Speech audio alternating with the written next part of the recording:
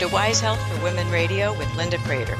Women are pressed daily to give more, learn more, and be more, often at the expense of mind, body, or spirit. Each week, with intriguing guests and topics, we'll bring you fresh ways to view your limited time, encouraging a shift to new, healthier perspectives.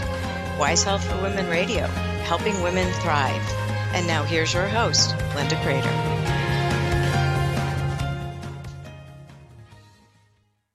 Good morning and welcome to Wise Health for Women Radio. I'm Linda Crater, and we have a wonderful guest today. Mark McManus is joining us, McComas, is joining us today, and we're going to discuss the changes that have come about in the last several years, and not a gloom and doom approach at all to business and opportunity, but instead the creative opportunities, the functionalities that we pondered during we're entering our third year after the pandemic. And I think that we are entering a new phase of how we look at the world. I think many ways we realized we didn't want to continue living the way that we were. And so changes have come. An absolutely unheard of number of people have left their jobs, started their own businesses, and realized that they had opportunity. And they wanted to change their ways of doing things. And Mark is working with a company called Epic Pivots. He's obviously very instrumental in that company. And they have a wonderful culture. And it's just a different way of looking at things. And if I had to sum it up, I would say that building businesses and helping others build businesses that do good and do well, that's in quotes, it's not me with bad grammar, doing good and doing well is absolutely possible. So we're going to talk with Mark about that today. Welcome, Mark, to Wise Health for Women Radio. Thank you so much, Linda. I'm really excited to be here. Well, we're thrilled to have you because I think that in many ways, I saw post-pandemic, let's call that the end of 2021, a lot of people who were very, very discouraged and weary and exhausted. And I think we all have felt that way at certain points. But I also saw a resurgence of energy and creativity and thinking that said, we've got to change the way we do. We need to transform what we do, which is a well-used word these days, but essentially take another look.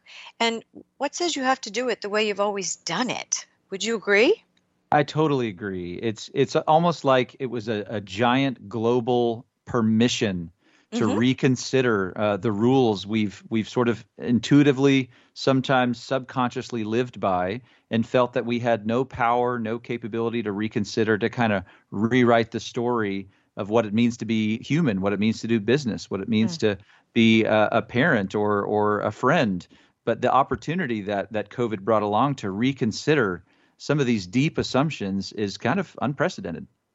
It is, I believe. And yet I think when many people are focusing on all we lost, I sit and say that intentional pause post-pandemic gives you the chance to change things. I know that families changed. They suddenly were eating at home together at the table, something that hadn't been done before. That's a very minor example, but it does show. I think people considered their value systems. Did they want to continue the corporate grind? Or if that was a good place for them, how could they change it to make it feel more balanced with their families or with their hobbies or with the things they loved? Because when so much was cut off from us, whether it was places to go, people to see, or even the opportunities to start new things, try new things, that felt constraining. But as the constraints came off, or we found alternative ways to do things, I sense a growing energy and potential.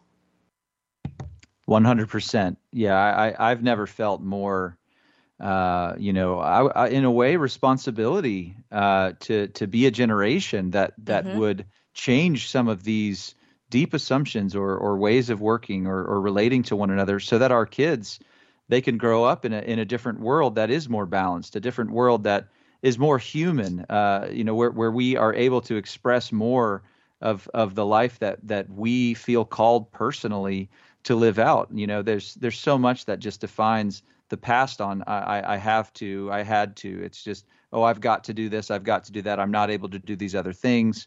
And it's just so constrained down to be painted into a corner with this tiny little fractional time and energy that I have left after I meet all my obligations, that I have spare to live my life. But I think the narrative is changing. Mm-hmm. It's not so much I have to, I must do these things. And it's not like we're saying, well, okay, yeah, work is out of the equation. No, work can be enjoyable. Work is honorable. Mm-hmm. The economy can be an incredible place of justice and of healing. And we all recognize we've got quite a ways to go. But why not take this opportunity to start moving towards a way of doing business and way of doing life that's restorative, as opposed to it extracts, and then I just try and recover on the weekends, or halfway through my life I feel I need to be more philanthropic because I've never really done anything positive to the world as I've gotten by in my job or whatever. I agree with you entirely. And I think that work is not only honorable, but it provides purpose and a structure and a satisfaction and a fulfillment. And that's one of the reasons people are taking a look at what their work was, what their work could be, and how to make it fit their value system. Because I think that if you know your foundational values, and not everyone does, I will insert that in there. Sure. Sometimes it requires some inward work to figure out what really is important to me. We know we had the time to look during the pandemic, but I'm not certain that everyone did, because that can be a very painful thing to do, to become more self-aware. But if you fail to go within, you will go without. And so those who chose to go within, or to say, this teleworking thing is working, I want to keep it, going forward, or I've been waiting to have my own opportunity. Where do I go?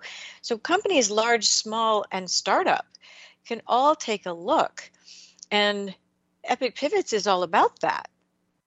That's right. Yeah. Epic Pivot, we all of us have been doing, the core competencies behind Epic Pivot for some time. It wasn't so much about, we need a whole new skill set. It was really about where we aim it and what outcomes we dream to see, our skill sets, capabilities, passions, what outcomes we want to join together to affect, particularly in a part of our economic system that honestly is the most critical part, which is our mid-market, medium businesses. That makes up about 80% of our GDP. Are those small to medium businesses? I know that the headlines are captured by the gigantic corporations. The 5 big ones. That's right. But our GDP is on the backs of tens of thousands of small to medium-sized businesses. Right. And we really believe at Epic Pivot that if anyone has a chance to actually lead the charge, it is actually that size business, that entrepreneur, that leader, that man, that woman, that individual that is taking responsibility for the way that they operate their business. We're not leaving it to the government. We don't want to leave it to just hope the big companies create some alliance and we can just let them take care of it. We really believe that even though it's hard to see it in the media, the economy has always been driven by those small to medium businesses, by that 80%. Well, I also think then in America, we are used to a decentralized system. And during the pandemic, it became pretty obvious that we were starting to become very centralized. And I personally, as a serial entrepreneur, have I don't even know the right word, an ambivalence toward the huge numbers of companies, or not the huge number of companies, but the huge companies that tend to take over, because as companies get too large, they become bureaucracies, and That's they right. become enmeshed with we've always done it this way, or we're going to do it this way, follow me now or goodbye. A lot of ultimatums, a lot of rules, and a culture that doesn't speak to the individual gifts that people have that they can bring to the table. So collaboration, it gets squashed in giant companies for the most part, whereas this middle group really has an opportunity right now to take a look at what they can contribute. And I would say even going all the way down to small solopreneurs, they really have a chance to do what both morally and successfully and fits their value system does that. And values are more than integrity and trust and your work and respecting other people. It's a whole series of things that makes you you. And one thing we've also known is that, especially through the media these days, you really know what's authentic and what's not. Because if something isn't values based, we feel it. Or maybe that's just me. Is it just me? No, it is not just you. I've often said that I said this a long time ago. So, I said the emerging generation, but really the emerging generation is fully installed in the workforce, as opposed to 10 years ago when I would say this often. I would say, this emerging workforce has a better nose for inauthenticity, maybe in the history of the world. And they don't even have to objectively identify what is off, not needed. Just a little bit of a whiff of something that doesn't quite feel solid, doesn't quite feel like somebody means it or it's not authentic, and they just won't come around. And so you have these large corporations wondering, why are they having a hard time getting talent in the door? Why are they losing talent? Why are they going to these other companies? We offered them a bigger paycheck. I don't know why they're working so much in the nonprofit. And obviously, you and I see it very clearly as to a different set of intrinsic motivations that have become normative. And I would say it's no longer the emerging generation. It's more accurately that it is the current workforce in the West feels this way. I agree with you. I've been in the workforce a lot longer than you have, and I've seen a culture shift. But among entrepreneurs, and our audience is made up of a lot of entrepreneurs and mompreneurs and a variety of diverse backgrounds and educations and vocations. And it is fascinating to watch the commonality of the values-based foundations that the successful companies show. And remember, success is defined by each person differently. Yes? Absolutely. Yeah. I mean, the classic definition that we sort of are trying to build out a broader definition is shareholder value. Ultimately, the only goal of a business is shareholder value. And what we want to tell the world is we are not proposing to do anything that would put you at odds with shareholder value. We actually believe that pursuing purpose and those value sets and a more whole place to work, or if you're an entrepreneur, a more whole lifestyle, we genuinely believe that it accomplishes even better those same historical business metrics. What made you come to this conclusion that it was time to really seize the reins and help these mid-sized companies and frankly anyone who is looking for transformation that is values-based, builds on potential, works with culture, because culture is the hardest thing in the world to change. As a business owner, you have to either start and create the culture you want, but eventually you have to adapt that culture to what's happening in the workplace. And this seismic shift that just happened required adaptation. Absolutely. I have a part of my background is in large scale change management, and there are some solid principles that you learn about change when you are guiding large companies or large organizations through really disorienting, upending, apple cart turning over change. And one of the things that you find out along the way is if there is a real precipice, if there is some external force that is requiring or forcing change, your chances of getting actual movement to happen are a lot greater. If it's really just things are going fine, but gee, it'd be nice if we could see these needles move here and there. I'd like the culture to be a little better. I'd like our processes to be a little bit more efficient. The chance of successfully following through with a change at large scale goes way down if that's the scenario. And so when you ask the question, why now? What made us realize it was the time to make that jump? Because I appreciate what you're implying there, because it's true. This was always in us. This is always the way that I've viewed the world. But the question was, when is the right time to put a stake in the ground and say, this is our reason for being, and we are now attaching our brand to it and our services to it, fully aligned. And the reason is because if you look around, people have come to that recognition that we just cannot continue in this course. There's actually, it comes from the change world out of about the 1950s. There is this guy named Dr. Gleischer. Dr. Gleischer came up with this formula for change, which essentially pools these three different things that have to be true all at once. The three things that have to be true are dissatisfaction with the current state. The next thing is a clear and compelling vision of a future state. But the third one is a path to get there.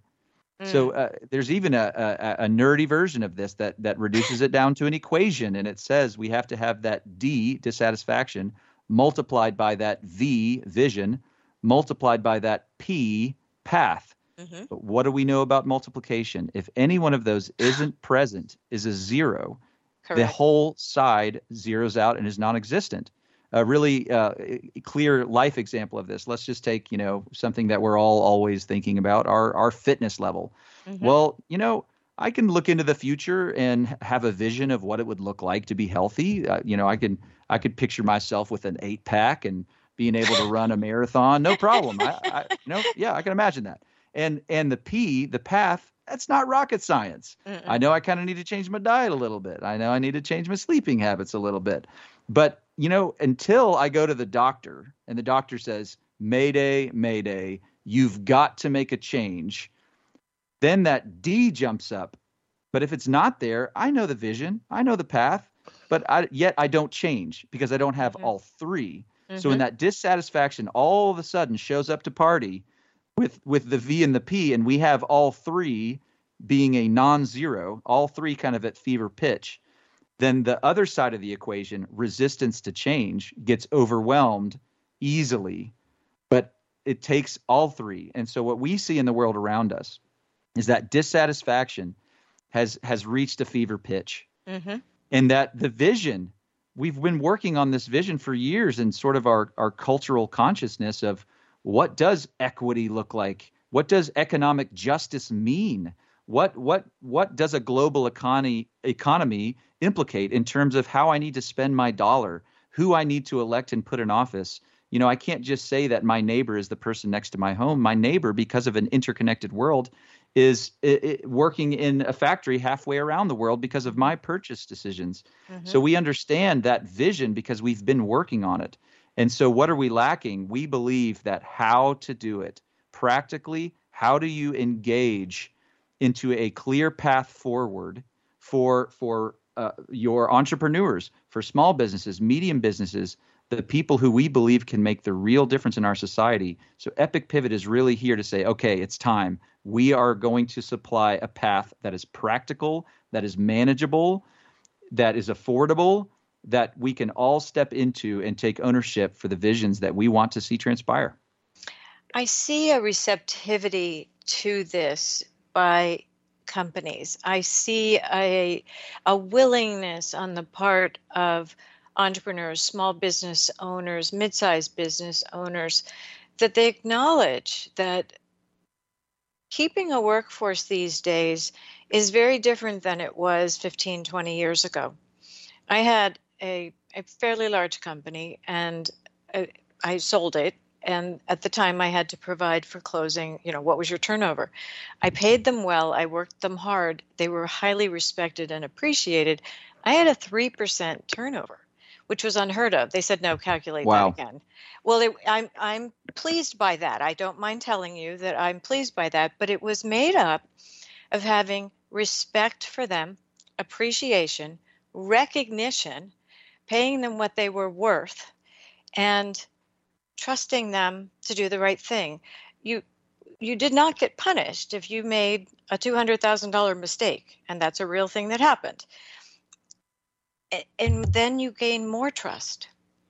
So I think that we've many people have had these kinds of experiences that I'm explaining at some level or another, but they were reliant on someone else to make the decisions. I think the difference in an entrepreneurial setting is that the ball always comes back to you. So if you are making decisions that impact other people and you're respectful of them and trust them to do a good job and give them the authority and the permissions to do so, I think you will end up with a culture that stays. And I did not personally want to sell when I had to sell. It was a life event that caused that. But those things happen to you. So what do? You turn and change, and you grow with that change. And I think that's what has happened to many people. Some people were forced out of the workforce in recent months or in the last 2 years. Some industries disappeared. Some are going to have to reimagine themselves completely in order to sustain as they go on. But I keep coming back to, if you have a foundation of values, if you know what your values are, going forward becomes more clear cut. And you talk about our purchasing habits. I think I found myself trying to support local the more the pandemic went on, because I thought, we're getting a lot of power centralized in a few places. And I'm old enough to remember when they broke up AT&T and the phone system, and monopolies were a discussion thing. And you moved to the 10-digit, area code with your phone number, that kind of thing. Actually, my sister's responsible for that. She worked at Verizon. Just, if you ever want to blame anyone, it started here in Baltimore. So at any rate, but I'm not really joking. Our purchasing habits, we have choices. And so often we think we don't have choices, but then we also have to make changes. Because if you do purchase from some of these larger entities, you have more selection, you have faster gratification. That's when right. It comes to your door quicker. You can do more, but there's a cost to that. And I'm now a more conscious buyer, and I do support more local, which I actually always have. But the more, as we watched our supply chain go overseas, I think we realized during the pandemic how dependent that made us. Absolutely. Yeah. I resonate with so much you're saying. If I just look at the economic system that we are currently enrolled in right now, it's we call it the free market economy, otherwise known as capitalism. It was a response. It was a better way from what was the existing status quo of this collusion between governments and these giant, government-supported monopolies that took care of the global trade routes, and everybody else was just kind of left just whatever they were told they were going to get paid, whether it was nothing or, okay, I guess we'll just try to make this work. And, we even go back to, the classic by Adam Smith, The Wealth of Nations. He proposed, what if we let each person pursue their own wealth by their own means? Look what has to happen. They have to get along. They have to employ people who also are pursuing their own, well-being, and it all, instead of having one man be king, make every man king, make every woman queen, and let everyone be an authority figure. And then it kind of has to be just. Now, I don't have rose-colored glasses on. I fully recognize that is an ideal. And we still have many of the challenges that existed before the dawn of capitalism, bureaucracies and we have things to try to break up monopolies, but ultimately the system, the economic system of capitalism, it doesn't have a moral direction. It's just a reflection of wherever the consciousness of the people who are operating in that system have at a given time, and how they spend their money, and what they allow to happen, and how they consolidate their power and leverage their voice, which now, to be honest, is more possible than ever. That's one of the reasons we've seen kind of a quantum leap in change even before the pandemic, is really because of the age of information, because of tools like social media, Web 2.0, where now it's not that hard. You remember probably, snail mail boycotts. We had to get the word around that we don't like how this corporation. I forgot about that until you mentioned it. Right. And then email didn't make boycotts. Much of an impact on me. Right. And now it's Twitter, and it can happen in seconds. It can literally happen. It's scary sometimes. It is. I want to insert one thought, and we're coming on a break, and then we'll continue it after the break. So don't feel like you need to stuff it in right now. I personally believe that some of the cultural changes where we rely on celebrities and influencers to change our opinions on things has brought what, when I was growing up, was called conspicuous consumption. And I remember my mother just saying, that's not a good thing. And in my now phrase that I use is, a lion doesn't have to tell you it's a lion. So conspicuous consumption is really unattractive to me personally. That's just a personal opinion. But there is a psychology behind this for advertising and marketing, and it's clearly been very, very effective. Influencers and social media can make you buy, and I use those terms very clearly, make you buy something that you didn't even know you needed. Yes, that is kind of the promise of advertising, is to grow market share by connecting somebody's inner motivations, fears, hopes, self-image issues with your product, so that I can spend to alleviate this situation. We did see that. We saw sort of a hook, line, and sinker in the age of conspicuous consumption, that acquiring things can make me feel better, can make my life experience what I dream for it to be. And to be frank, the illusion is over. Yes. I think one thing that has become patently clear is that stuff doesn't make you happy.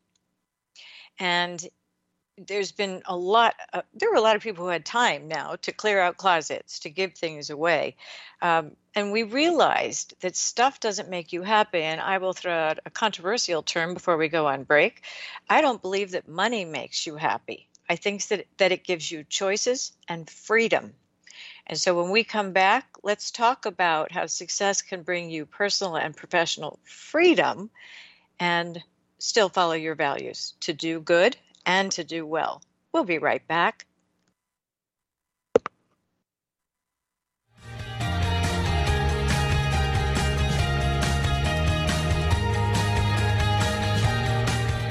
We're Wise Health for Women Radio, and we'll return after these short messages.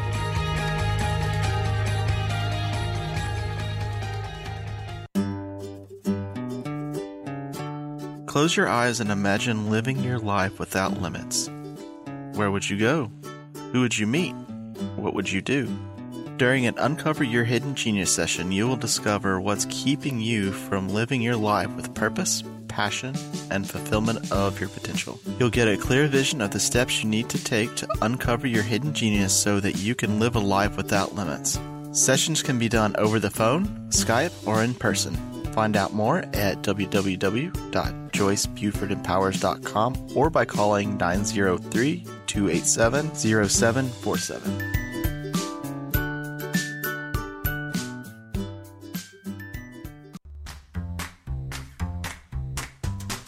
Help me, TogiNet. You're my only hope. I want to start a podcast, but I simply don't have time. How do I take care of the details? Editing? Contacting guests? Where do I put it so that people can listen in? Fear not.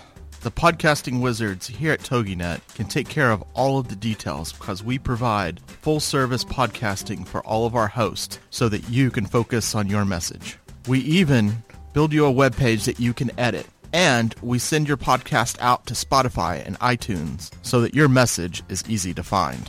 Wow, you can do all of that? You've magically cured my anxiety. Where do I sign up? You can find all of our packages on our website, toginet.com. That's TOGINET.com. If you would like to talk to one of us, call us at 903-787-5880 or email us at staff@toginetradio.com.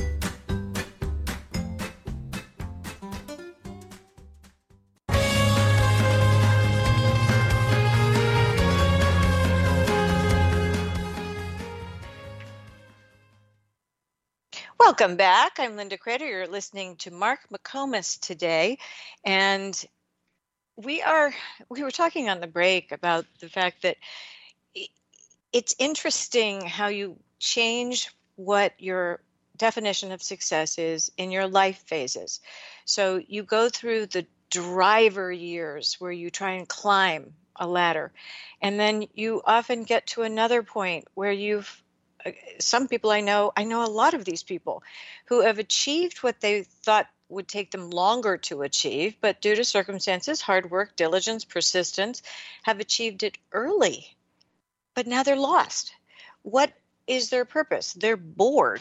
They don't know what will challenge them next. And I would venture to say that challenges are important to maintain throughout your work life, because otherwise boredom leads to some really bad habits that can lead to some midlife crises, and the self-awareness needs to stay intact as you go through the phases of your life. Does that resonate with you at all? It definitely does. I think one of the challenges is when we get installed into our different paths of life, we're usually pretty young, and maybe not asking some of these questions. And then before you know it, you're just so busy that all you can ever really do is try and put out the fires and keep delivering on your commitments, your responsibilities, your deadlines. Try and make some friends along the way. Keep some relationships. Friends. Keep friends. Exactly. And then all of a sudden, it's been X many decades, Right. or years. And something causes you to lift your head up and say, wait a second, when did I sign up for this? I always thought maybe I would reconsider, or I would only be doing this for 2 or 3 years, but now all of a sudden life has zoomed past me, and I look around and I'm not so sure this is what I want going forward. And that's kind of that crisis moment. Yes. Well, and that's where work gives us purpose and structure. And I feel it very strongly. I think that a lot of us find our identities in our work, whether that is being a stay-at-home mother, whether it is working outside the home, whether it is homeschooling, whatever it is, working in the corporate environment. I know many, many successful men and women who have achieved everything they thought they would achieve. But circumstances have changed, or they have changed. And so I come back to, I believe that your idea of what is a successful, sustainable life experience changes over your lifespan. And so in order to keep people in positions or keep yourself running your company, taking a look inward every once in a while, or periodically, or routinely, is important to keep yourself on track. You don't want to look back and say, oh, there was that time when I could have done X, but now due to circumstances, I can't. I think the one thing in life I do repeat to myself as a mantra is, if not now, when? Yes, those are great words to remember. I'm pretty passionate about purpose, and I often call it identity, because anytime someone associates their identity deeply with a situation that is essentially revocable, Mm-hmm. it is changeable, that is a precarious scenario. What Correct. happens when that situation changes or is taken from you, or for whatever reason is no longer your situation? There can be so many reasons. What happens? Is there a way to not go into this deep, disorienting unknowing? Now, don't get me wrong. It's always going to happen to some degree. Even if you have this deeply rooted purpose and identity that Mm-hmm. is irrevocable and outside of the situation you're in, you're still going to go through some disorientation if Well, you've there's been some doing that. grief and Yeah, some there's some grief. grief that has to occur to make you come out on the other side. But those that are resilient come out with new ideas. Yes. I think you're familiar with my Durable People Thrive masterclasses and things. And Hmm. I do believe that durable people thrive and that you can gain from the adverse experiences more than you gain from all the kudos and the positives. We need a mixture of both. We need the attaboys, and we also need sometimes you win, sometimes you learn. And I firmly believe in lifelong learning. And those that I see emerging post pandemic with new thoughts, ideas, directions, took the opportunity to look inside and research and read and look into things. I think we all know people who became day traders or Yep. those who, got research or took online classes in an area of interest so that when they came out, they would have either a side gig that they could move to a real job, or they just learned things for their own personal growth. And I think those that personally grow themselves and take that time usually have a very optimistic point of view, and that's a benefit. Yes, it is. Yes, and we've just gone through a season and are still, although it feels like we are emerging. I agree with you, the Slowly. optimistic view that, I'm optimistically saying we're post COVID. It's And still an endemic. We have to live that's with right. it. That's right. Absolutely. But there's this sense of transition that almost everybody went through all at once, which, Hmm. transition always is initiated by some kind of externality. That's just how Yes. transition works. But it immediately goes inward if you let it. And so, the next question is, oh, well, goodness, there's this disorientation. The rules of the past are not necessarily the rules of the future, and I'm in this limbo for now. I like the research of Dr. Robert Clinton that kind of compares it to a clock. As Hmm. you go through the stages of transition, first there's disorientation, which is, who am I? Why am I here? You're sort of dealing with the aspects of normalcy that have been removed, the grief, as well as any aspects of identity that were attached to a previous paradigm. Hmm. Sort of inevitably paying that price, but quickly moving from disorientation into reorientation.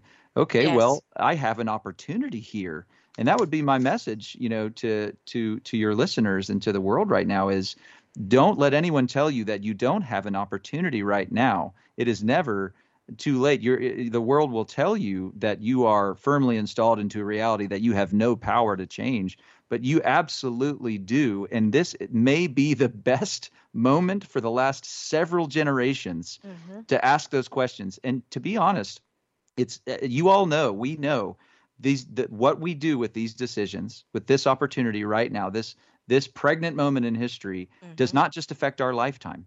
This No. will last for generations. So as my motivation for my children is to have a better life than mine, isn't that the motivation of every parent? I'm thinking about how we make these next few steps into an unformed and forming new reality. Hmm. What would they be glad we did? I agree with you. Here's my question for you, though. I have children and grandchildren. They're very young. The grandchildren are very young. I, there are some that look at what you're saying and agree with it 100%. There are others who are still living in, I'll call it the fear mentality. I'm afraid to venture forth. I'm not certain of what's coming next. There is not that sense of optimism. There is more a sense of fatalism. And, I try and work with people like that on a coaching or training method, because I really believe that some people after this experience really suffered and really need help coming out the other side. And so re-entering post-pandemic into the endemic, into this new world that we've got, is not the same for everyone. While we went through the same storm, you've seen the quote, we went through it differently. Some were on, airtight boats, and some had pool noodles under their arms. Yep. And so it really is a very different experience for everyone. And I honor that in people, because there were many places I was very glad I wasn't, and many things that I was grateful for. And if I had to name one attribute that I think will help everyone going forward, it would be that sense of gratitude for what we do have. Yes. If I were to say one major kind of sea change, almost on a sociological level, that I think is happening slowly, is we have been living so hyper individualistically. Yes. And while there are such good aspects of that, where people get to flourish in their own unique, eccentric ways, that's the good part. The bad part is you can see it when people live as a village, when they do things together. There's this synergy comes out of it when there's generational connection, when there's families pooling together to support one another. Everyone knows your community of friends, or your bubble through the pandemic, if you had one, was so critical, and that we really do not thrive alone. And I have been a solopreneur at many points in my life, and I found it so critical to be even more intentional with my community, because I was taking something on in the business world essentially alone. And I think one of the things we're opting out of is hyper individualism. And so for people who experienced this last season so differently, I think we all feel that together, the grief, the opportunity, the hope, the fear. We all feel every aspect of that. Though I am a optimist, I feel the full weight of this last season and experienced loss of my own. And so I feel we are choosing to come together and operate, because I've found that some of those more realist archetypes, I need them desperately as I dream, as I move forward, as I consider the practical implications. Without them, I'm in trouble, and maybe they're in trouble without me. And so I really just yearn to see a world, a culture, if you will. This is why culture is so important to us in a business sense, as well as just in society, is to see what does it look like to be interdependent? What does it look like to recognize that members of our human body are grieving and members of our human body are excelling? How do we come together in a way that promotes one another wherever you are in this process? Are you familiar with the book Big Potential by Sean Achor? I'm not. It's saying exactly what you're saying. Sean Achor is a positive psychology PhD who works with corporations, etc., and is saying that we have a culture that is the highly individualistic, etc., but look how much more we can do together. So there's small potential, which is individuals being successful on their own, and then there's big potential. And I found it to be extremely helpful, because, as you said, I've been a solopreneur, many times myself, and I need these kinds of inspirational thoughts to perhaps voice it in a way that I hadn't been able to voice it. But I highly recommend the book. And it's very interesting, because as people fell into bad habits, perhaps alcohol addiction, a series of bad choices, they your mental health tumbles, but you can bring it back with good steps toward being together, building your structure with other people. And that's what Big Potential doesn't talk about mental health per se, but it's basically talking about how much more we can do together. You've heard the thing, teamwork makes the dream work, and it does. And so it's very interesting who we align ourselves with as well, because we are indeed influenced by the 5 people we're around the most. That's right. That's right. I also love the quote, if you want to go fast, go alone. If you want to go far, go together. Exactly. It reminds me of a book that I really appreciated called Wickonomics. Yes. It's by Dan Tapscott, Anthony Williams, and the idea is, instead of a new Encyclopedia Britannica where we get a few experts in a room and they pen this whole book, what if we turned it over to the people? How much more of our institutional or cultural knowledge could we capture if we let everybody edit the encyclopedia? Of course, there was a collective gasp, when that was recommended. What do you mean? That risks everything to let everybody define our terms, our reality, our history, our future. Yes, that's exactly what we're proposing, and that is the future that we see. Part of life. That's right. And there's calculated risk, and then there's reckless risk. Those two are completely different things. But if we make choices to open our ears and our hearts to different ideas, it's so interesting to me that whenever I've been in groups where there's a lot of energy, the energy grows as ideas are thrown out, where ego is put aside, where there is an understanding that things are better. I recently edited 3 novels, and I was astounded. The first time I was pretty careful with the author because you just don't know how much ego is involved. The second time I was more direct, and by the time I got to the third one, I said, you just fizzled here, and it's time to rewrite this paragraph.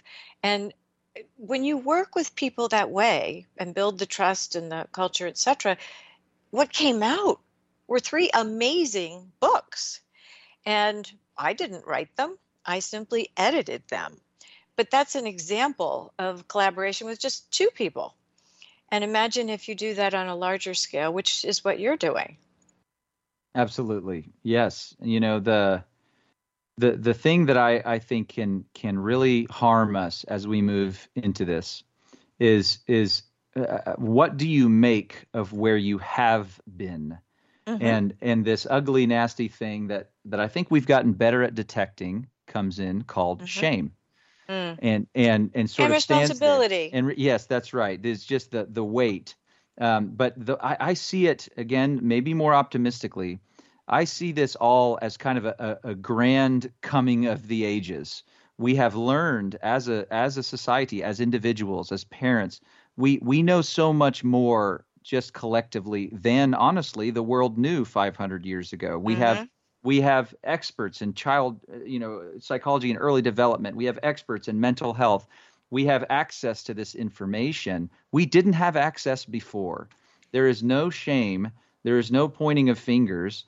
That there are things that need to change, and there are people that need to take responsibility. For instance, we each need to take responsibility ourselves for our families, for the things that we are an authority over. But it just doesn't do anyone any good to engage in kind of a time-wasting referendum on the past or on yourself. It only is helpful to be constructive and move forward. And as patterns or thought processes or things emerge as obstacles as you're moving forward, let's talk about it. Let's understand why that's there and the healing that's needed to move forward. But too often it devolves, especially on a political level, to finger pointing. And I just see that the population that cares the least about that are the ones that Epic Pivot cares the most about. Let's just move forward together and let's create a new reality for us and the world for children. Well, it's interesting. I remember the first time I heard, finger pointing. That simply means one finger points at the other person and 3 point back at yourself. That's right. And one thing I would say that I'm hoping that is adopted as we go forward is that instead of commenting immediately or responding, or what happens more these days is reacting, but let's take a step back. Let's ask people questions. Interesting. Why do you think that? Where did you find that information? I'm really interested in that perspective. I think dialogues are sometimes hard to find right now. And it depends on who you're talking with. And you can't always surround yourself with people who are open to answering these questions or having debates. I wish they still taught debate in high school, because when we had debate class, we argued on one side of the room about a certain topic, and then we moved to the other side. Do you remember those days? And they don't teach that any longer. So we learned the art of persuasive speech. We learned the other viewpoint has merit. And it was interesting. It wasn't just polarizing. And I find that to be kind of a problem. Switching to it, don't you think? I do think so. I think the predominant reason that it's so difficult to have those conversations today is it requires a level of safety. It requires a level of that I can talk about an idea or an opinion or perspective that, you know what, maybe you have a better one. And, I reserve the right to change my mind later. That's just because it's so wrapped up in polarization right now. There's just a resounding sense of it's not safe for me to even, process this with someone else. And in that debate class that I also had in high school, there was an authority figure in the room that set the rules and said, hey, guys, this is how this is going to be. They created a safe environment. I do think that's one thing that we lack. And I would encourage anyone who feels that they have the capability, the calling, if you will, to create those safe spaces. It is needed now more than ever. I agree. And I think the other thing that I would love people to encourage, because I think people have this each to a certain degree, may not be fully developed, but I know that your colleague Tabitha and I both possess really strong intuition. And we trust our intuition. And the more you pay attention to those twinges or nudges, the more developed you become at trusting what it's telling you, because our bodies will respond to what we're hearing just as much as our ears will. And so it's pretty interesting to me to trust your intuition. And when there seems to be a deeper reason for the resistance or the lack of discussion, there probably is. So ferreting out those questions gently, civilly, with respect and candor, it has to be a learned communication skill. And I fear that the one thing that is going to take a little time to come back are some of the ways and methods that we talk to one another. And a nurturing, accepting tone of voice, facial expressions, even if you're still behind a mask in places, I think is more important, because let's face it, it was difficult to communicate behind masks. You had only half a face to look at. That's and right. Well, seriously. And so I find that trusting your intuition, knowing that, okay, that person is unhappy, but it isn't about me. I didn't cause that. Something else must be bothering them. And I think having compassion for the other person really maybe will open the door with more opportunity than if you grill them. Yes. And you in order to approach someone like that in that state of mind, this harkens back to something we were talking about earlier. There's a certain amount of pre-work to be well. To come into that with enough internal supply to extend that grace to someone. Yes. To not be okay, or to maybe to say something harsh or not in the right language. But if you're on edge yourself, it's hard to play that role, to be that unanxious presence in the room. And so that's where this introspection, which I have the belief that. I mentioned it forward, in so much as it is moving forward, I think you can get lost in there. And I think much of the culture is kind of encouraging you to really just figure out what's wrong about you and kind of cope with it and live by it, By yourself. By yourself, and just make sure you don't go into situations that trigger this or trigger that. When really it's an iterative process. You're not going to figure yourself out. It's really just about, do I understand that I can enter into a situation and sort of not be threatened by what this other person says. Am I in an okay place right now? Do I feel whole to where I can engage and extend someone else, honestly, the service, the sacrifice of allowing them to maybe not be there? Am I grounded enough to enter into this situation, this conversation? Maybe it's with my spouse, maybe it's with a child, maybe it's with a business partner or a client. Can I enter into this situation unanxious? And if not, why? And do I have a friend that I can process that with to see if I can get to a better place before I engage? Because I don't want to bring an anxiety into the room or something that is not going to help us reach the outcome we desire. Absolutely. I've often heard it said that communication is like a dance. And if you're dancing with someone and you're stepping on toes and you're bumping into one another, it's time to either change the dance, pay attention to the steps and dance with the other person, or find another dance and learn what works with you so that you can adapt and communicate well. I want to make sure that people know where to find out more about you, your team, and Epic Pivot. And the URL to go to for that, and I will post this in the show notes, is epicpivot.com. That's EPIC, pivot, PIVOT.com. And as you can tell, Mark has given this a great deal of thought. Tabitha Scott, who's been on with us twice before, is also part of this venture. And I'm just so pleased to be able to share this with you all because we are at a transformational spot in history. And let's make it a good one. What would you like to add, Mark? I completely agree. It's an unprecedented opportunity, and we kind of get to set a new precedent. And while this may sound, a very optimistic conversation, it is genuinely how I feel, and I believe viewing the world that way can help us navigate to a new path together. Well, how we view the world makes a huge difference in the outcomes that we achieve within that world and within our circle and with those beyond our circle. And I think we have a responsibility to lift the world as opposed to bring it down. Mark, thank you so much for sharing with us today. I love the way we took a look at the good, the bad, and the ugly of what has occurred over the last couple of years. But I think we both view it with opportunity and potential. Thank you for sharing your wisdom with us today. Thank you for joining us on Wise Health for Women Radio. I'm Linda Crater, and we'll talk again next week. Make it a wonderful rest of the week.